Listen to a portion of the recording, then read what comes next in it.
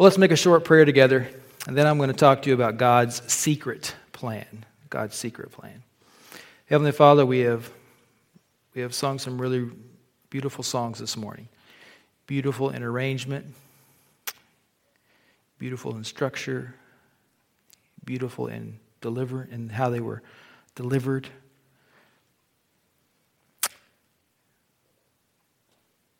And the source of the inspiration, the source of the admiration, devotion, and affection behind these songs that we have sung to you this morning was caused by how wonderful and great you are. That you are truly the greatest God, the true and only God, the living and true God, the God who is and was and will be. And Lord, we have come to know you through the ministry of your Son, Jesus Christ. If he hadn't come to the cross, laid down his life for sinners, and then took it up as proof that he had paid for our sins, we wouldn't be here. But Lord, this is what's happened. Now, Father, I'm taking this sermon in hand, and I pray that you'd help me as I deliver it.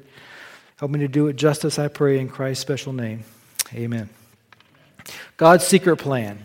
For many people in the world, life is not too good. Sometimes the life that we live under the sun includes things that hurt us, things that make us sad. And if you're going through a bad time and you're a Christian person, what is it that you do when you're having a bad time? What do you do if you're a Christian person and things are going sideways, your life's going off the rails? What is it that you do when those things happen?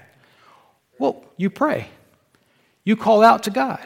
You say, "Oh Lord, please help me. Oh Lord, save me. Oh Lord, deliver me. Oh Lord, do something to get me out of this mess," or at least stick your finger down from heaven and say, "You're there." Because sometimes we wonder if he is really there. But in these bad times, sometimes we pray and talk to God. We ask God to help us. But instead of God taking away the bad time, instead of God taking away the unfortunate circumstances that have befallen us, instead of getting us out of trouble, he leaves us in it. He didn't take you out. You're under pressure, you're in the crucible, but God doesn't take you out. He leaves you there. Why does God do those kind of things? It's because God has a secret plan for your life that he will only let you in on later. A secret plan for your life that he only lets you in on in the future. In the Old Testament, there was a boy who was born to a man named Jacob and his wife Rachel. His name was Joseph. He was the 11th son of Jacob. And soon after he was born, his mother nursed him, of course, then she weaned him. And then after, we don't know how much time, but his mother became pregnant a second time with his little brother, Benjamin. You know, she only had 2 kids. Her sister and some of Jacob's other wives had many children, but she only had this one, and she'd been wanting to have a child for a long time. Finally, she has Joseph. She's so thrilled. She becomes pregnant the second time with Benjamin, and little Joseph sees his mom pregnant now with his baby brother, and she says, "Little Joey, you're going to have a little brother. You're going to have a little playmate, a little guy to run around with and do things with," as he watched his mama's belly grow and swell. And she said, "Put your hands up here and feel the baby in mama's belly." Joseph going through all those things. And the day came when his mother said, "The time has come. The baby's on the way." And then Joseph was there. His mother delivers the child. Little Benjamin.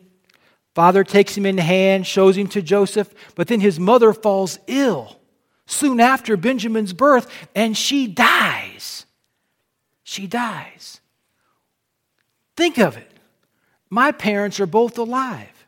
But there are many people in this world who in their family, They had experienced at a young age the death of their father or the death of their mother. What a tough situation. Now, Joseph is a son of Jacob. He knows about the true and living God. And I know that Jacob is a man of prayer, a man who talks to God. And in these difficult times, he says, I'm sure Jacob was praying for Rachel to get better.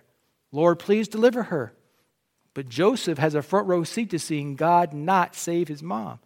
And I'm sure as a little bitty kid, he may have walked into his mother's sickbed, 5 or 6 years old in that simple childlike faith. Maybe bowed his little turbaned head and said, Lord, please spare my mama. But God didn't do it. God took his mama on to glory, Sister Rachel. You can probably see that in the ensuing years, because Rachel was a favored wife of Jacob, Joseph becomes his favorite son. He's a son who needs a lot of attention. He's a son who needs a lot of time with his father. His mother has died. He's gone through a terrible tragedy. And so Joseph, over time, becomes his father's favorite son. And Joseph, as the favorite son, because he had to be like all favorite sons, he probably took a little advantage of it. He probably took a little liberty with it. But at one point, his father Jacob gives him a coat of many colors. That was a way of letting everybody know, this is my special son. Now maybe there was a good reason for it, because I've seen people here in Sheboygan.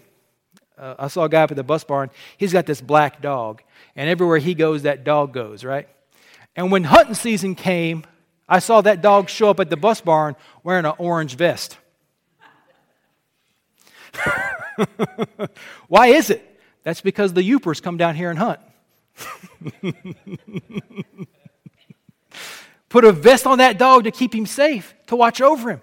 When I was a kid and we would go bird hunting in Illinois for pheasants, our bird dogs, they weren't my bird dogs, they were somebody else's bird dogs, they had little bells on their collar. Ting, ting, ting, ting, ting, hear them going. And sometimes I put orange vest on those to keep an eye on them. I can remember when we had our little kids, we'd go to big groups. There'd be a lot of people there. We'd dress the kids and we'd remember what they were wearing, what color t-shirt they had on. You guys remember when when people were putting kids on leashes? You guys remember that stuff? You want to keep up with these kids. Maybe the multicolored coat also was Jacob's way of knowing where his boy was at all times because he cared for him. And I would like to just point out here, just by way of, devotionally, is that if you are wearing the cloak of Christ's righteousness, it sticks out to your Heavenly Father from heaven, and He knows exactly where you are. He can always see His children in this world. No matter how dark it is, no matter the massive humanity you may be amongst, God knows where you are. But Joseph's older brothers, as older brothers often do, they didn't care too much for little Joe. They didn't like him. He annoyed them. They could tell his father preferred him over them, and it bothered them. And then one day, Joseph has 2 dreams, and these 2 dreams cause his brothers to really be disenchanted with him. Because the first dream that Joseph has is that he and his brothers are working in the field, and they're binding up sheaves. And Joseph, he gathers up his sheaf of wheat, and he binds it together, and it stands up. And then the sheaves that his brothers are all gathering together, those sheaves bow down to Joseph's sheaf. And the point of the dream, as Joseph shares it, is that the brothers would ultimately bow down to Joseph. And when Joseph told his brothers, hey guys, I had this dream, all of his brothers realized immediately that dream meant that one day they would bow down to him. And you know what their response was? Ain't no way I'm bowing down to my baby brother. There ain't no way at all. You know, my friends, as a young man, I thought I will never look up to my little brother. You know what I've been doing now for the last 26 years? I've been looking up to him because he's 3 inches taller than me. They didn't like it. Well, the brothers told mom and dad. And they said, don't worry about it, it's just a dream. But then Joseph had a second dream. And in that dream, he dreamed that the sun and the moon and 12 stars all bowed down to him. And mom and dad got mad. And they said, now wait a minute. We ain't bowing down to you, because that's what the dream meant, is that everybody would eventually bow down to Joseph. This kind of hostility and angst in Joseph's life, it just kept on percolating and percolating until it boiled over. And Joseph's brothers, they decided, we have to get rid of this guy. He is annoying the fire out of us. We can't take it anymore. They're so envious of him that when he came out to visit them while they're in the field working, one of the brothers said, let's kill him. And all the brothers said, let's do it. Let's kill our brother. And so they grab him, they throw him in a pit, and they're going to wait to kill him. But the oldest brother, Reuben says, no, we can't kill him. He is our brother. And so while Reuben's trying to figure out a way to get his brother out of trouble with the rest of the brothers, Reuben goes away, and while he's away, the other brothers, they see a band of slave traders coming by, and they say, let's sell Joseph into slavery, which is exactly what happens. Now, my friends, I want to ask you a question. Do you think when Joseph saw all his brothers angry, livid, and when they grabbed a hold of him, and when they throwed him in that pit, what do you think he said to God while he was in that pit? You said, oh, Lord, I love this pit. This is just the greatest pit in the world. I'm going to put a picture over here and a fireplace over here. And if I ever get the money, I'm going to expand the pit that way. You think that's what Joseph did in that pit? What does it seem sensible, logical, normal for Joseph to have done while he's in that pit? Lord, get me out of this pit. Lord, get me out. Lord, don't let him kill me. And I'm sure as he's down there in that hole in the ground, and he hears people moving around, and then he sees a rope come over the edge, and they say, put it around your armpits. He ties it around himself, and he thinks he's going to get out of the pit. Yay, Lord, you're going to get me out of the pit. Man, you answered my prayer. I'm getting out of here. God got him out of the pit, didn't he? Then sold to slaves. Sold as a slave. I'm sure as he was carried along by the slave traders, he wondered in his mind, God, what in the world are you doing with me? What's going on in my life? Why are you doing this to me? What is going on? Please, Lord, get me out of this trouble. Joseph goes down to a slave market in Egypt where he is sold to a man named Potiphar. And when he gets into Potiphar's house, he works hard for Potiphar. The Bible says that of all Potiphar's servants, he trusted Joseph the most, and he gave Joseph such control over his house that Potiphar didn't know anything about his personal finances or holdings except the food that he ate every day. And he did not withhold anything from Joseph. He let Joseph drive his Bentley. He let Joseph use his pool. He let Joseph hunt on his hunting lease. He let Joseph use his bass boat. Amen?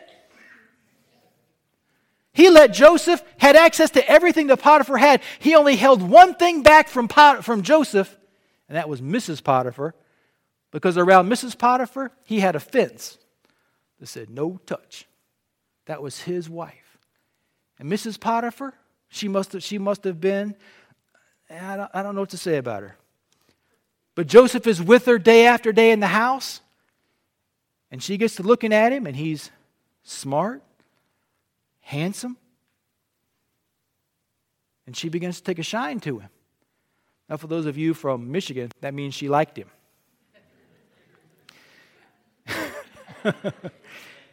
You're welcome. And so,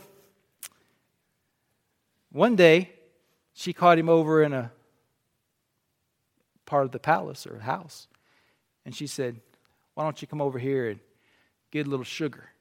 And he said, I'm sorry, I can't. You're the boss's wife. And he moved on. Then day after day, she's becoming more and more overt in her advances on him, her sexual advances. Until one day, she finally grabs a hold of him by the coat and says, come on, I can't take it anymore. I got to have you right now. And when she's pulling on him, the Bible says he gets away from her. He wiggles out of his coat. Remember how when you were playing tag as a kid and somebody tried to get a hold of you and grab your coat and you could shoot out of that coat? That's exactly what he did. He got out of there. Well, Mrs. Potiphar, her pride is so upset. She's so wounded. She's so offended. She's so irritated that Joseph, this little slave boy, would dare refuse her. That when Potiphar came home, She said to Potiphar, you know that guy you trust with all your heart? You know that guy who you let drive your Bentley? You know that guy who you let take your boat? You know the guy who you let sit in your deer stand? You know that guy who you let use all the stuff you like to use? You know your buddy Joseph? You know what he did today? He walked right down the hallway to our bedroom and he tried to be intimate with me. Now, I don't know about you, brothers, but if I came home and my wife told me that somebody had made those kind of advances towards her, and I lived in a world where human life didn't really matter too much, especially a slave's life, you know what I'm going to do? I'm going to go to wherever he is, and I'm going to remove his noggin head from his body in anger, in justice. But something interesting happens. Potiphar does not do that. Instead, he puts Joseph in prison. Now that tells me something. That tells me that Potiphar must not have been able to really get his mind around this accusation. Maybe Mrs. Potiphar had a reputation, and he factors that into the equation. But Joseph goes to prison. Now he didn't go to, one of these gravy train kind of prisons. He went to a bad prison. In fact, that reading there in Psalms, if you read back a little ways, or backwards or forwards, I don't remember where it's at in the Psalm, but it says that when he was put in prison, his feet were bound with fetters. And when they bound your feet with fetters in the king's prison in Egypt, they would beat him on the feet to keep him, from running off. So Joseph's going through a bad way. Now, what do you think old Joseph is doing? When he's in Potiphar's house and everything is going his way, you think he was praising the Lord? Well, of course he was. He's saying, Lord, he felt like God answered his prayer. And things are going so well in his life, and then all of a sudden, one day, out of the blue, this happens. Now he's in prison. And while he's in prison, I think, the Bible doesn't say it explicitly, but I would figure that Joseph probably starts praying there too. Lord, I don't understand what's going on. I don't understand why you let me be falsely accused. I don't understand this. It doesn't make any sense to me. What in the world is happening, Lord? I don't like this. But while he's in prison, the Lord is with Joseph there, and Joseph tries to be the best prisoner he can be. Have you ever thought about what that means? Be the best prisoner you could be. Now you guys know what it means to be the best employee you can be, right? Show up on time, work most of the day, take the appropriate length breaks, etc. Do your best at your job. How do you be the best prisoner? Beat me again. You missed the spot. How do you do that? Well, Joseph, whatever they needed him to do, he did it. He doesn't seem to have let his ill treatment make him bitter about his current circumstance. He seems to have just taken it as he went along. And he finds favor with the jailkeeper. And he gets promoted. We would call it like a trustee. He's promoted to being a trustee. But he's still in prison. And then one day, these two guys come into prison. Pharaoh has these two servants, the butler and the baker. And these two guys have fallen out of favor with Pharaoh because of something that happened. And while they're in prison, these two guys, Joseph, has to watch over them for some reason. Now, probably because Pharaoh didn't mean for them to be there a long time. They're just going to be there a short time. And Joseph is a trustee, and he's working with them because they're not put into general population yet. They're still in processing. You guys who've been in jail know what that's like, right? So while they're in process, Joseph has a little talk with them, and they say, we've been having these dreams. And they tell Joseph their dreams. And Joseph, in a moment of clarity, in a moment of divine illumination, he knows what their dreams mean. And he says to the baker, the butler, he says, don't worry, your dream means that in 3 days, you're going to be back at your old job in the house with Pharaoh. You're going to be back up there. And that guy was pretty thrilled. And so the baker, he says, hey, I can't wait to hear what my dream means. And when Joseph tells him what his dream means, He says, your dream means that after 3 days, you're going to be taken out and hung by the neck until you're dead, and the birds are going to eat your body. He was not happy about that. He says, why this for that? And Joseph says, it's not Joseph's. Joseph's not the one doing it. This is the dream. And guess what happens in 3 days? Both things happen. One guy's restored, one guy is killed. And when Joseph sees the guy who is going to be restored, the butler, going back to the palace, Joseph, who is shrewd, he says, hey, don't forget about me when you get to the big house. Don't forget about me when you're up there with Pharaoh.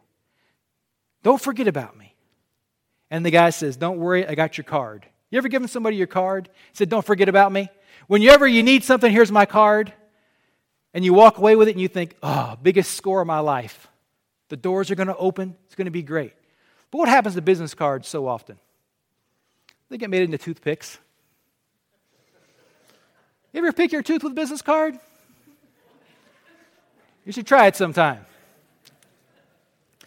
Maybe you guys are too sanitary for that. or they get used as a scratch pad to do little figures. Maybe you calculate your gas mileage on the back of there. Before we had digital stuff, we used to calculate gallons and miles, and then thrown away. Thrown away. I've used business cards for shims and all kinds of stuff, but just lost. Just lost. Just lost. Finally, after 2 years, Pharaoh has a dream. And Pharaoh's dream troubles him big time. Because in his dream, he dreams about a time where there are 7 fat, juicy cows who come out of the river onto the land, and they're just beautiful. And then 7 scrawny, bony, miserable, moth-eaten, yucky cows come out of the river, and they eat the 7 beautiful cows. And Pharaoh wakes up, and you know what's interesting about that is, have you ever had a dream and you woke up and thought, why did I have that dream? What does this dream mean? Well, I have tons of dreams. I don't have tons of dreams, but I often have dreams, and I wake up and I go, what was the point of that dream? And by lunchtime, I forgot what it was. First thing in the morning, I'm like, hey, this dream might define the rest of my life. But then by lunch, dream? What dream? But this dream stays with Pharaoh, and it bothers him. And so he calls all his wise men around, all his counselors, and he says, guys, what does this dream mean? And every one of those guys say, we don't know. And so the butler, when he comes in with his little cart full of wine to give to Pharaoh, he hears Pharaoh talking about it, and he says, oh, Pharaoh, I know a guy who interpreted my dream, and he rehearses to him what happened, and Pharaoh says, go get that guy. And they go down to prison, and they get Joseph. Now, this is weird to me. They got Joseph out of prison. Before they brought him to see Pharaoh, they shaved his whole body. So, when Joseph showed up, he is a bald, eyebrowless, beardless, hairless being, which tells me that the Egyptians were weird. If that's your take on fashion, that is most unusual to me. But Joseph comes in before Pharaoh, and he says to Pharaoh, he hears the dream. Joseph tells him the interpretation of the dream. What the dream means, he says, is that there's going to be 7 years of blessings on Egypt, and you guys are going to make so much hay, you're never going to be able to eat it all. And then there's going to become 7 years of famine, and you guys are just going to be scraping the barrel, and you have to save up your money while you're making it, because the lean times are coming. Well, Pharaoh says that's the answer. That has to be true. And then Pharaoh says, who's going to take care of this? Who's going to manage this savings project? Who's going to watch over this? What wise man does Pharaoh know who could know the interpretation to his dream? What wise man? Joseph. And so he makes Joseph the number 2 guy in Egypt. gives Joseph a chariot to ride around on, gives Joseph a wife, gives him a new name, and Joseph now went from the pit to the prison to the palace. And things are going great. Things are going great. Now, Joseph was put in the pit when he was 17 years old. 17 years old. He goes before Pharaoh when he's 30 years old. Now, what is that, class? 30 minus 17 is 13 years. 13 years. And then you have 7 years of prosperity in Egypt. 13 plus 7 is 20. And then the famine years began. And somewhere in those famine years, my own guesstimations are about halfway through, let's just say 3 years. After 23 years, pit, prison, palace, now he's the number 2 guy. He's successfully carried out the grain savings plan for the nation. He has Egypt in a winning position. He's enriching Pharaoh incredibly through this. And one day while he's sitting in the palace chambers, in comes almost a dozen guys who look a lot alike. And he realizes in a moment who they are. That's his brothers who tossed him in the pit. That's his brothers who said, we're going to kill you. Those are his brothers who made his teenage years hell. There they are. And what does he do? They don't recognize him. They don't know who he is. He knows them because they're not expecting to see their brother. They sold their brother as a slave. They're not expecting to see him sitting on the throne in Egypt. And they come in. And what happens is one of the greatest examples of forgiveness and mercy, the whole just incredible things. Joseph now is in a position to save his brothers' lives. He saves his whole family. And because God placed Joseph there, the nation of Israel, which at that time only composed 75 people, they all end up moving to the territories that Egypt had the oversight of and protected. They move there, and because of God placing Joseph there, they have this land called the land of Goshen, and Israel dwells there for nearly 500 years. And when they leave in the Exodus, their numbers are in the hundreds of thousands. They become mightier and stronger than the Egyptians themselves, because God placed Joseph there to make it possible. You see, after Joseph's father died, his brothers came to see Joseph, and they said, Joseph, now these guys are something. They come and they say to him, look, before Dad died, he said, please don't kill us. And that's not what Joseph did, not what Jacob did. He didn't have to say that because he knew Joseph. He knew Joseph was merciful and forgiving. And what Joseph does is Joseph is able to say with some perspective, he says to those guys, don't worry. The things that you meant to me for evil, God meant them for good. Now that is a mouthful of words.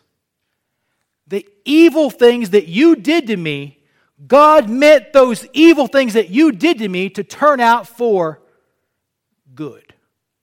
Who's good? The good of those who did the evil?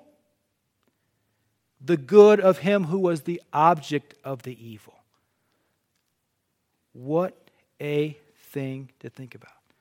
My friends, the reason why God doesn't get us out of the bad stuff sometimes is because those bad situations are part of God's secret plan that are going to turn out to our good. To our good. I've been a pastor my whole adult life, and I've talked to people so many times, having tough times, hard times. They're sick. Marriage is failing. Kids are going nuts. All these difficulties. And I wish that I could say, pray this magic little prayer, and everything will be fixed. Rub this lamp, and you get 3 wishes. But that's not how it works. God has a secret plan for every one of us' life, and you are in the middle of that plan now. And my friends, you may not know, and I guarantee you probably don't know the why of what's going on in your life all the time. But you have to trust God is at work in your life. Your bad times are part of God's plan for your life. Your good times are part of God's plan for your life. We have to trust God's providential workings in our life. You are a part of a secret plan too. You may say, well, that's just the Bible, that's just Joseph. It's just Joseph. I mean, all these Bible stories, there's no way there's anything like we're not the same. Those are Bible guys, we're regular guys. Well, you know what? Those guys, they were regular guys too, just like you and me. Just the same way. God is working in our lives as well. Now, here's my sentence.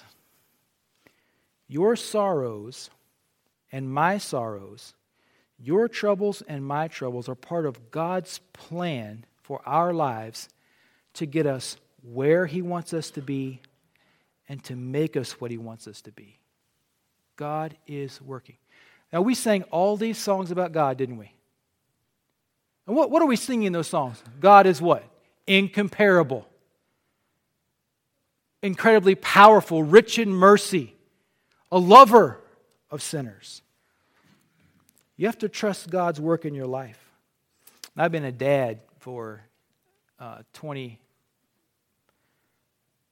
I guess Lauren will be 25, so I've been a dad for a long time. And sometimes, we've had all these kids. At different times during the years, we've had chores of all kinds. You may have chores. Remember chores? You got stuff you got to do. And we've given the kids all kinds of chores. And actually, mostly Valerie has given out lots of chores because I'm the good guy. All this work to do. Now, I've told, yesterday, Matt was doing something, enjoying himself, having a good time. And I said, Matt, you need to go out there and shovel the driveway. And he said, all right. He popped up, went out there, and shoveled the snow off the driveway. And actually, while I was watching him work, I got the idea that maybe he was having a good time out there. He didn't seem to be cussing and swearing and breaking the shovel. I mean, it looked like he was actually, the work was making him feel good. And then, things like that happen, don't they? You have to make your kids do stuff. Now, it was cold out there, snowing yesterday. Last night, one of the kids had a little ride to the ditch. And I said, Matt, we got to go. He leapt up, and out the door he went. And I can be honest with you, Matt's our youngest kid, and I've had that exact same experience with all of our children, all of them. Leaping up and helping me achieve all kinds of things. Now, some of the things you ask your kids to do are not pleasant, are they? They're hard. It's tough. Makes them cry. Makes them hurt a little bit. But we do those things not because we hate them, but because we need to make them into men and women who can see and overcome challenges. Because life ain't easy, is it? Sometimes, Stonewall Jackson, I hate to quote Stonewall, but Stonewall Jackson said, sometimes just surviving is victory. Because life can be difficult. Life can be tough. You have to trust God. Now here's this little maxim. It's a cliche. It's well-traveled. Don't roll your eyes when I say it to you. When you can't see God's plan, you have to trust His heart. You have to trust Him, what He is and what He's doing. So my friends, I'd just like to say to you, whatever's going on in your life, you're praying to get out of it. I'm right there with you praying to get out of my trials. We have to trust that God is working in ways that we don't understand. We have to trust Him. We have to trust Him. Can you do it? Let's make a prayer together. While your heads are bowed and your eyes are closed, I want to talk to you just for a second, to your inner person, to you, to talk to your heart. I want to ask you, if you have become a follower of Jesus on purpose by becoming a Christian, have you ever called upon Him and said, Jesus, please save me, wash away my sins, and trusted your life to Him? Have you done that? You say, well, I don't think I have. I wish you would think about doing it. You may say, well, God won't have me. I'm too yucky. I'm too messed up, too fouled up. My family, is a mess. My life's a mess. I'm a mess. God will take you. Jesus is the friend of sinners. Jesus said, I am not come to call the righteous to repentance, but they who are sick, they need a physician. Jesus has come to be a soul healer for you. He's come to save sinners. His arms are wide open to sinners, the worst kind of sinners. Have you done that? Do you have a personal relationship with Jesus? And my friends, you can start it today. And while with your heads bowed and your eyes closed, you could pray, Lord, I want you to be my Savior, and I want you to help me live my life. And God will do that. The Holy Spirit will take up residence within you, and you can go forward with some divine assistance, with some illumination on your path. Maybe you're here today and you're a Christian person, and you don't really care for the way things are going in your life. Things are just rotten, and you don't know what the point of it all is. My friend, trust in God. Trust in the Lord with all your heart, and do not lean on your own understanding. In all your ways acknowledge Him, and He will direct your paths. It is not in man to know his own way. Trust the Lord. Trust the Lord with it. Go to God once again. If you become embittered against God and you're mad at God, go to God and say, Lord, I'm sorry for being upset with you. Please forgive me. He will forgive you. He's not keeping score. He doesn't hold grudges. If you say, Lord, forgive me, He does. Clean slate. It's taken away. God is at work in your life and in mine. Now let's pray together. Father, we thank you for your word. We thank you for this tremendous example in the life of Joseph. Paul said in Romans 15, the things that are written aforetime are written for our understanding and instruction, that we might have hope. And Lord, I don't know how many times, Father, I've thought of that little sentence from Joseph. You meant it for evil, but God meant it for good, has lifted my little heart up on the sea of adversity. And Father, I pray that you would help us. Help us, we pray, in Christ's holy name. Amen.